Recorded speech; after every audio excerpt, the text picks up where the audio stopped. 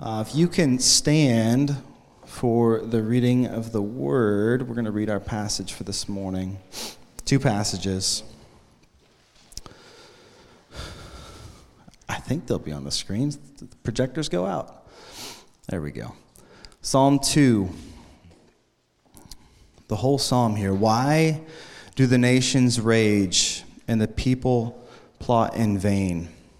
The kings of the earth set themselves, and the rulers take counsel together against the Lord and against his anointed, saying, "Let us burst their bonds apart and cast away their cords from us." He who sits in the heaven laughs. The Lord holds them in derision. Then he will speak to them in his wrath and terrify them in his fury, saying, "As for me, I have set my king on Zion, my holy hill. I will tell of the decree," the Lord said to me. "You are my son. Today I have begotten you. Ask of me, and I will make the nations your inheritance and the ends of the earth your possession. You shall break them with a rod of iron and dash them into pieces like a potter's vessel. Now therefore, O kings, be wise. Be warned, O rulers of the earth. Serve the Lord with fear and rejoice with trembling. Kiss the Son, lest he be angry and you perish in the way, for his wrath is quickly kindled. Blessed are all who take refuge in him." And then in the New Testament, Matthew chapter 16. Starting in verse 13. Now when Jesus came to the district of Caesarea Philippi, he asked his disciples, "Who do people say that the Son of Man is?" And they said, "Some say John the Baptist, others say Elijah, and others Jeremiah or one of the prophets." And he said to them, "But who do you say I am?" Simon Peter replied, "You are the Christ, the Son of the living God." And Jesus answered him, "Blessed are you, Simon Bar-Jonah, for flesh and blood has not revealed this to you, but my Father who is in heaven." This is the word of God. You can be seated.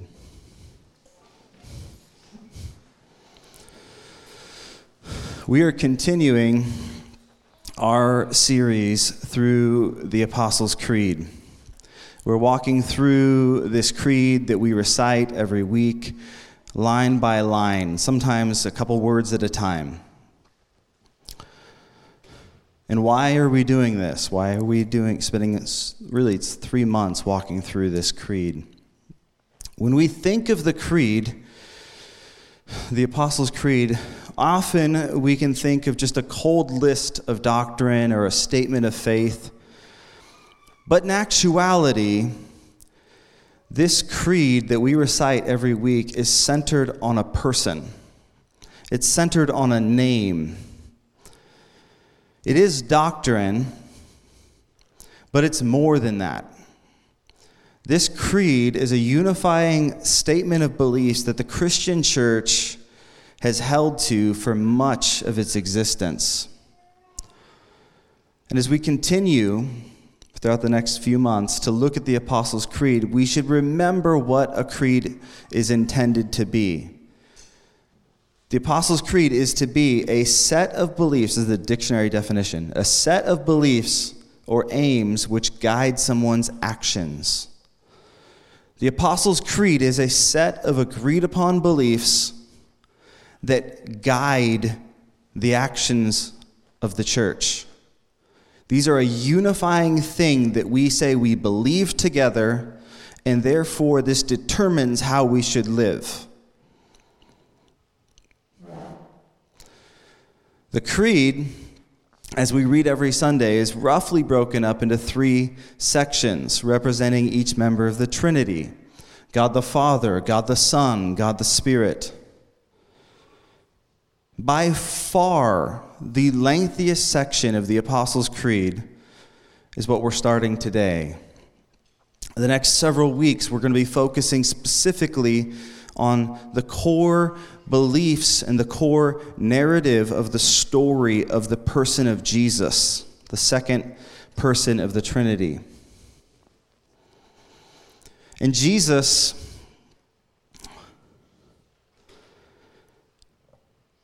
is the most written about, the most artistically portrayed person in history. Time magazine has regularly said that he is the most influential person in history. Not that Time magazine is definitive, but they put out a list of like the most influential people in history, and he is always number one.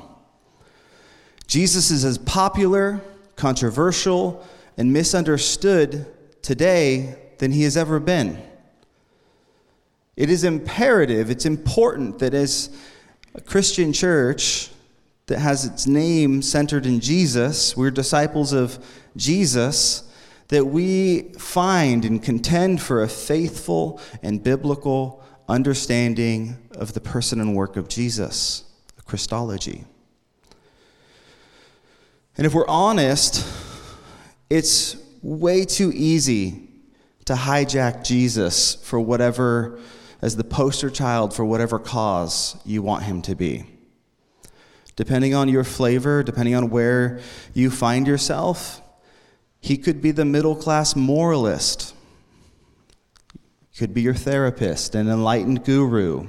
He could be a hellfire preacher that preaches the coming judgment of God. He could be a social justice warrior. The list grows and continues and is ever growing of the different things Jesus is the poster child for. Jesus keeps getting a rebrand over and over. The reason that he simply refuses to go away is that he is, without question, the most influential person throughout history. I found this poem written in 1926, James Allan Francis, and I wanted to read it. He was born in an obscure village, the child of a peasant woman. He grew up in an obscure village, in another obscure village, where he worked in a carpenter shop until he was 30 when public opinion turned against him. He never wrote a book, never held an office. He never went to college. He never visited a big city. He never traveled more than 200 miles from the place where he was born. He did none of these things usually associated with greatness. He had no credentials but himself. He was only 33. His friends ran away. One of them denied him.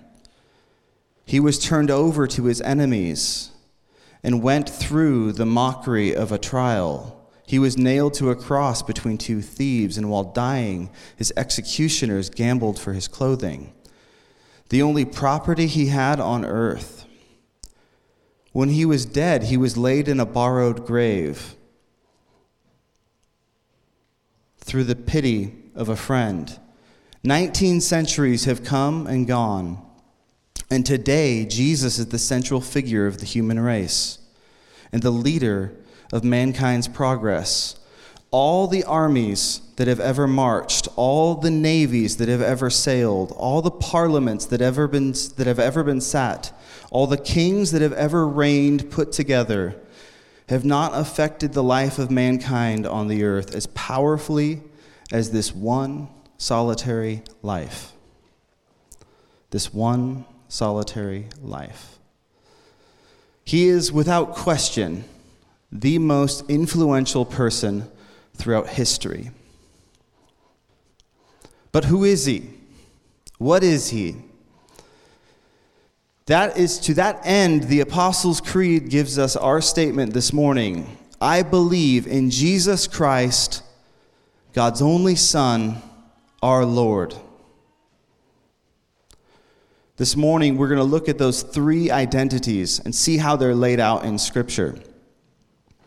These are not just titles that we've come up with after the fact to describe who Jesus is. The Scriptures clearly lay out these identities and titles for who Jesus is. Let's look at this story in Matthew chapter 16. We read this a few minutes ago. What's happening here in this story?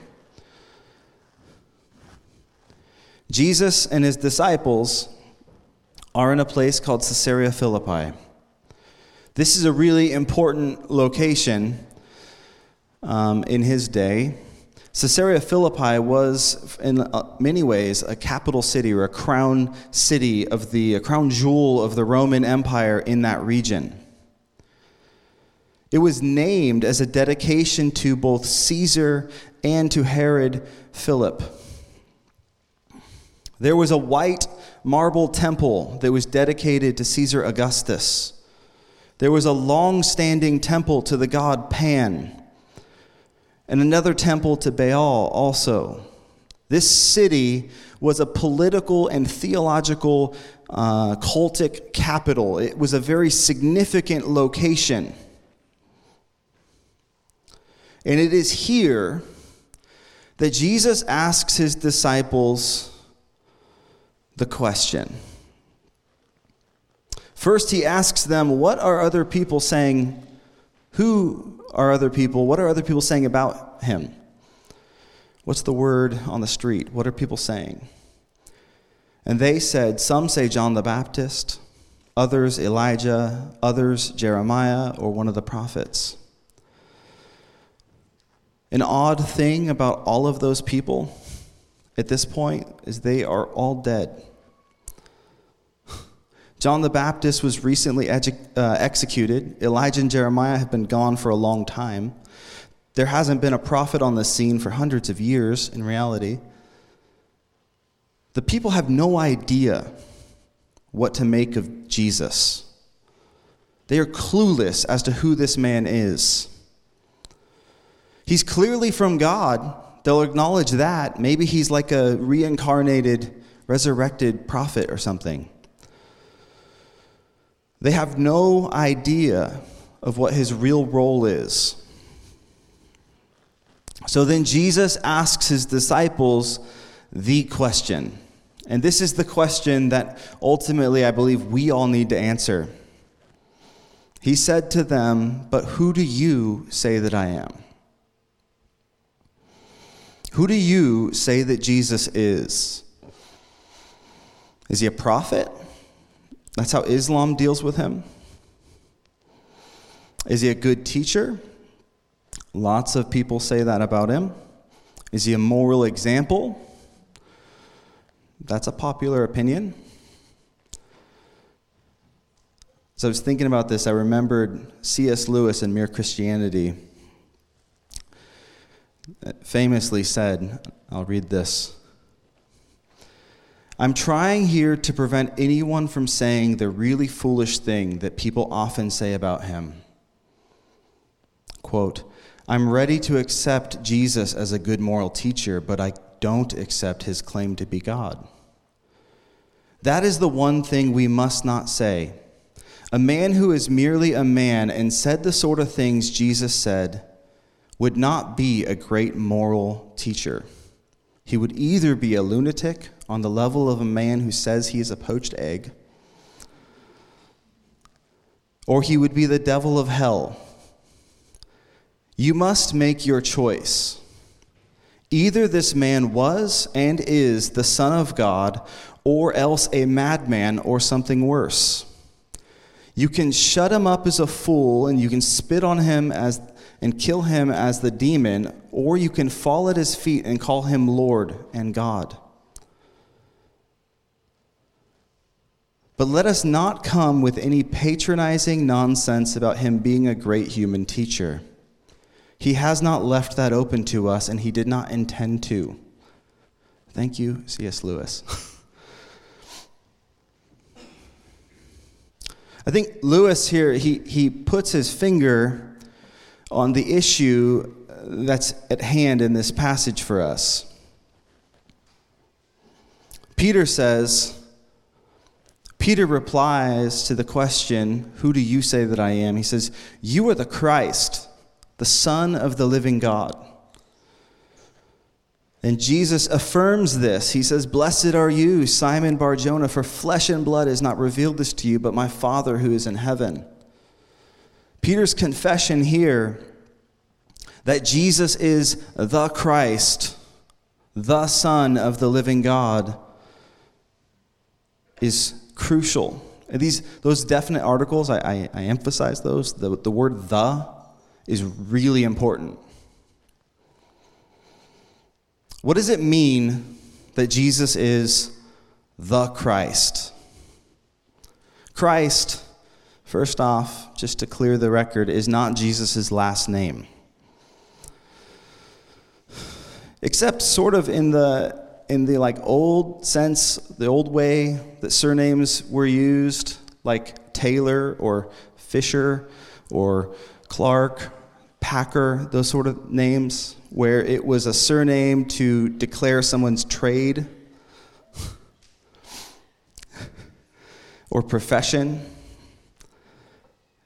In that sense, I mean, it works.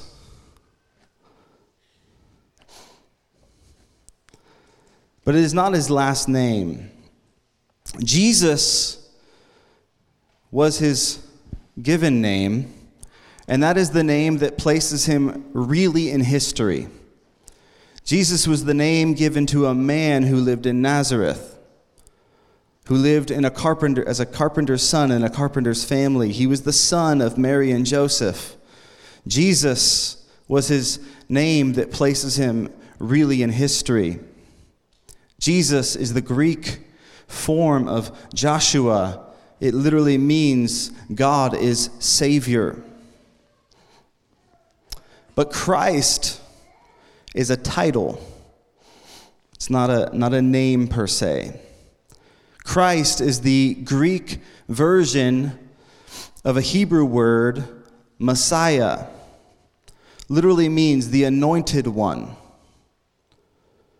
The Messiah was the long-expected king who would make everything right again.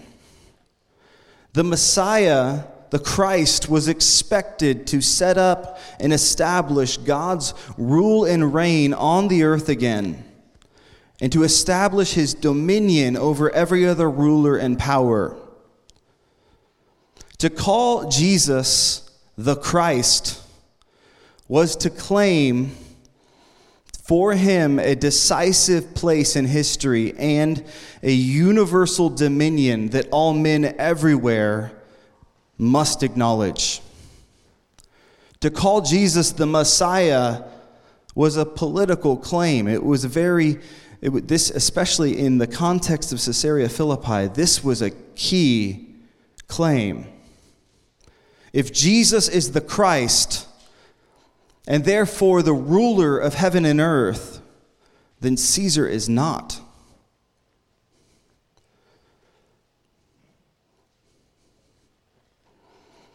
And Peter adds, Jesus is not just the Christ. He is also the Son of the living God. Lots of people throughout the Old Testament are called sons of God. But Jesus is the Son of God, the only begotten, the beloved. He is unique and pre-existent in his nature. He's the second member of the Godhead. We read this passage last week, and I wanted to read it again this week because I think it's key here. Colossians chapter 1. I think it'll be on the screens. Yeah. This is about Jesus. He is the image of the invisible God, the firstborn of all creation. For by him all things were created in heaven and on earth, visible and invisible, whether thrones or dominions or rulers or authorities, all things were created through him and for him. And he is before all things, and in him all things are held together. And he is the head of the body, the church. He is the beginning, the firstborn from the dead, that in everything he might be preeminent. For in him all the fullness of God was pleased to dwell, and through him to reconcile to himself all things, whether on earth or in heaven, making peace by the blood of his cross. Jesus was not and is not simply an anointed king or a political rebel, a man in history. He is God incarnate. He is God who took on flesh. He is before all things, and he upholds all things by the power of his word.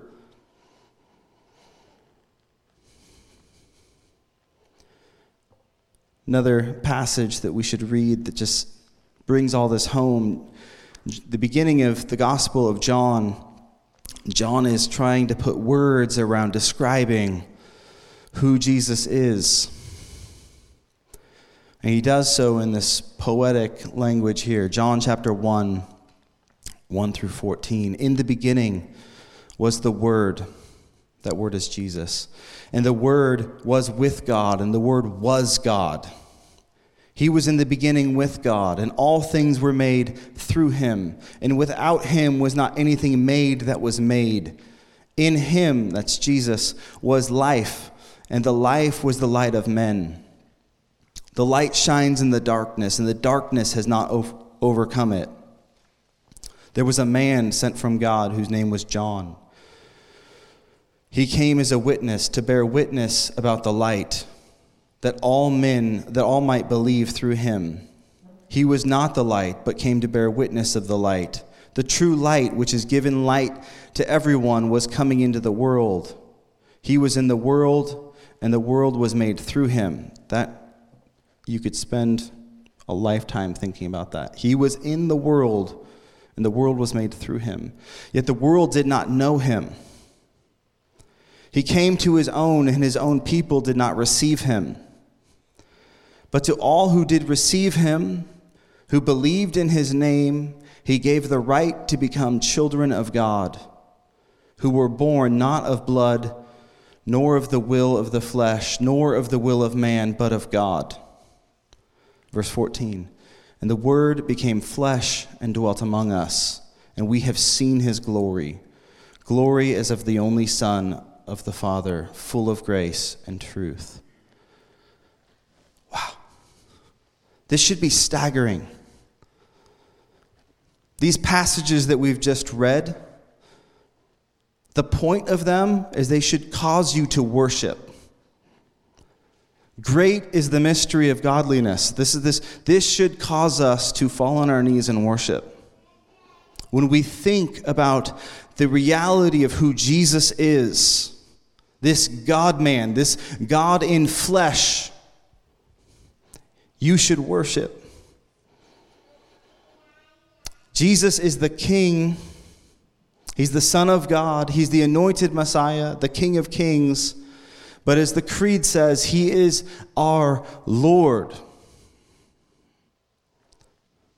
We read Psalm 2 this morning, and it was a favorite psalm for the early church. It was key to understanding and defining what they meant by Messiah.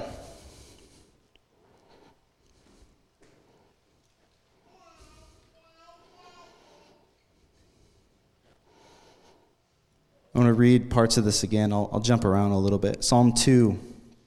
Why do the nations rage and the people plot in vain? The kings of the earth set themselves up. The rulers take counsel against the Lord and against his anointed, his Messiah, saying, let us burst their bonds and cast away their cords. I love this. He who sits in the heaven laughs. God is unmoved.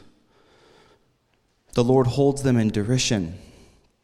Then he will speak to them in his wrath and terrify them in his fury, saying, as for me, I have set my king in Zion, my holy hill. The Messiah will reign. He will rule and reign as king. Verse 7, I will tell of the decree. The Lord said to me, you are my son, and today I have begotten you, Jesus, the only begotten Son. Ask of me, and I will make the nations your heritage, and the ends of the earth your possession. He will be Lord of all.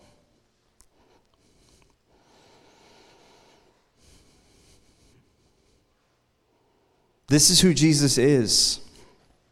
He is the Lord of all, the King of the universe, the King of kings. And yet he is also uniquely our Lord, my Lord, your Lord. Quick search of the New Testament. Take Logos and you put in the words Jesus and Lord. Over 345 times in the ESV, Jesus is called Lord in the New Testament. This was the main title used for Jesus. This was the main way he was described for the early church. And this is where, I think, as we talked about with the creed, our beliefs must influence and lead to action. It's not enough just to believe that he's Lord as like a cognitive, I think he's Lord. But there's implied response and action to that. If you confess that Jesus is Lord, you are saying that everything else is subservient to him. You are confessing that your life is fully surrendered to his lordship. To call Jesus Lord is to submit everything to him. We are really comfortable with Jesus as Savior, as our friend, as our comforter. And he is those things. I'm not denying any of those. But he is also Lord. He is the ruler, the master of our lives. He deserves full control. To withhold anything from him, it would be to stand against his lordship. But we do this too often. We try to domesticate Jesus. We try to make him fit in with our lifestyle, with our plans, with our agenda. We want him to be conformed into our image, to make us feel comfortable about our lifestyle. But we must conform to his image. We must surrender everything to him. This is the very point of discipleship.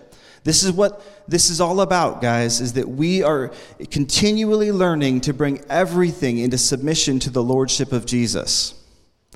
I'm not saying we have any of this figured out or all of this figured out or any of us are perfect. But we are all on this journey of continually learning to submit everything to the lordship and leadership of Jesus. We learn every day to bring the everyday stuff of life, work, parenting, eating, everything, unto the submission and the direction of Jesus as a constant act of worship. A lived out act of worship and surrender. As disciples, we are learning to be like him.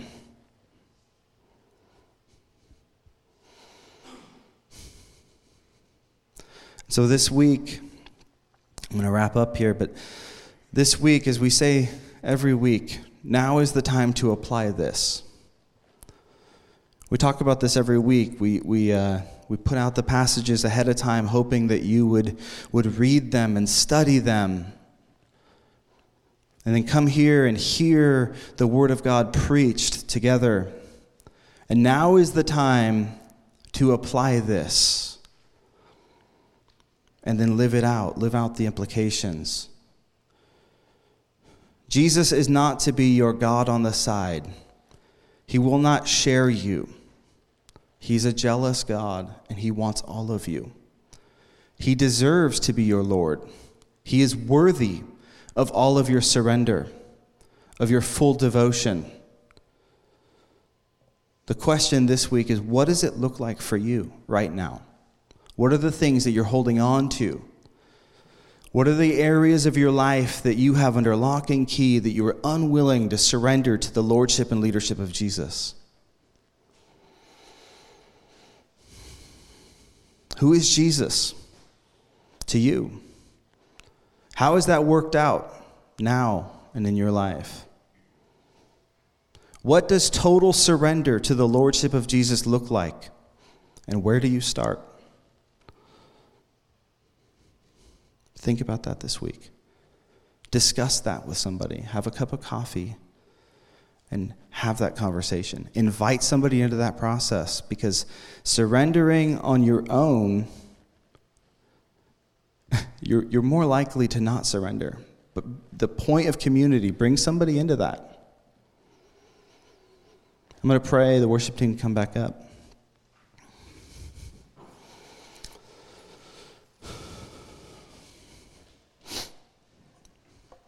Jesus,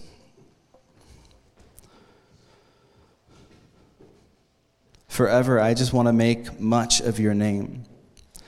God, I pray that we would be a community of disciples who live and breathe to make much of who Jesus is, to exalt him in the everyday stuff of life, that we would live out the implications of this confessed lordship, that we would surrender everything to your will and your way.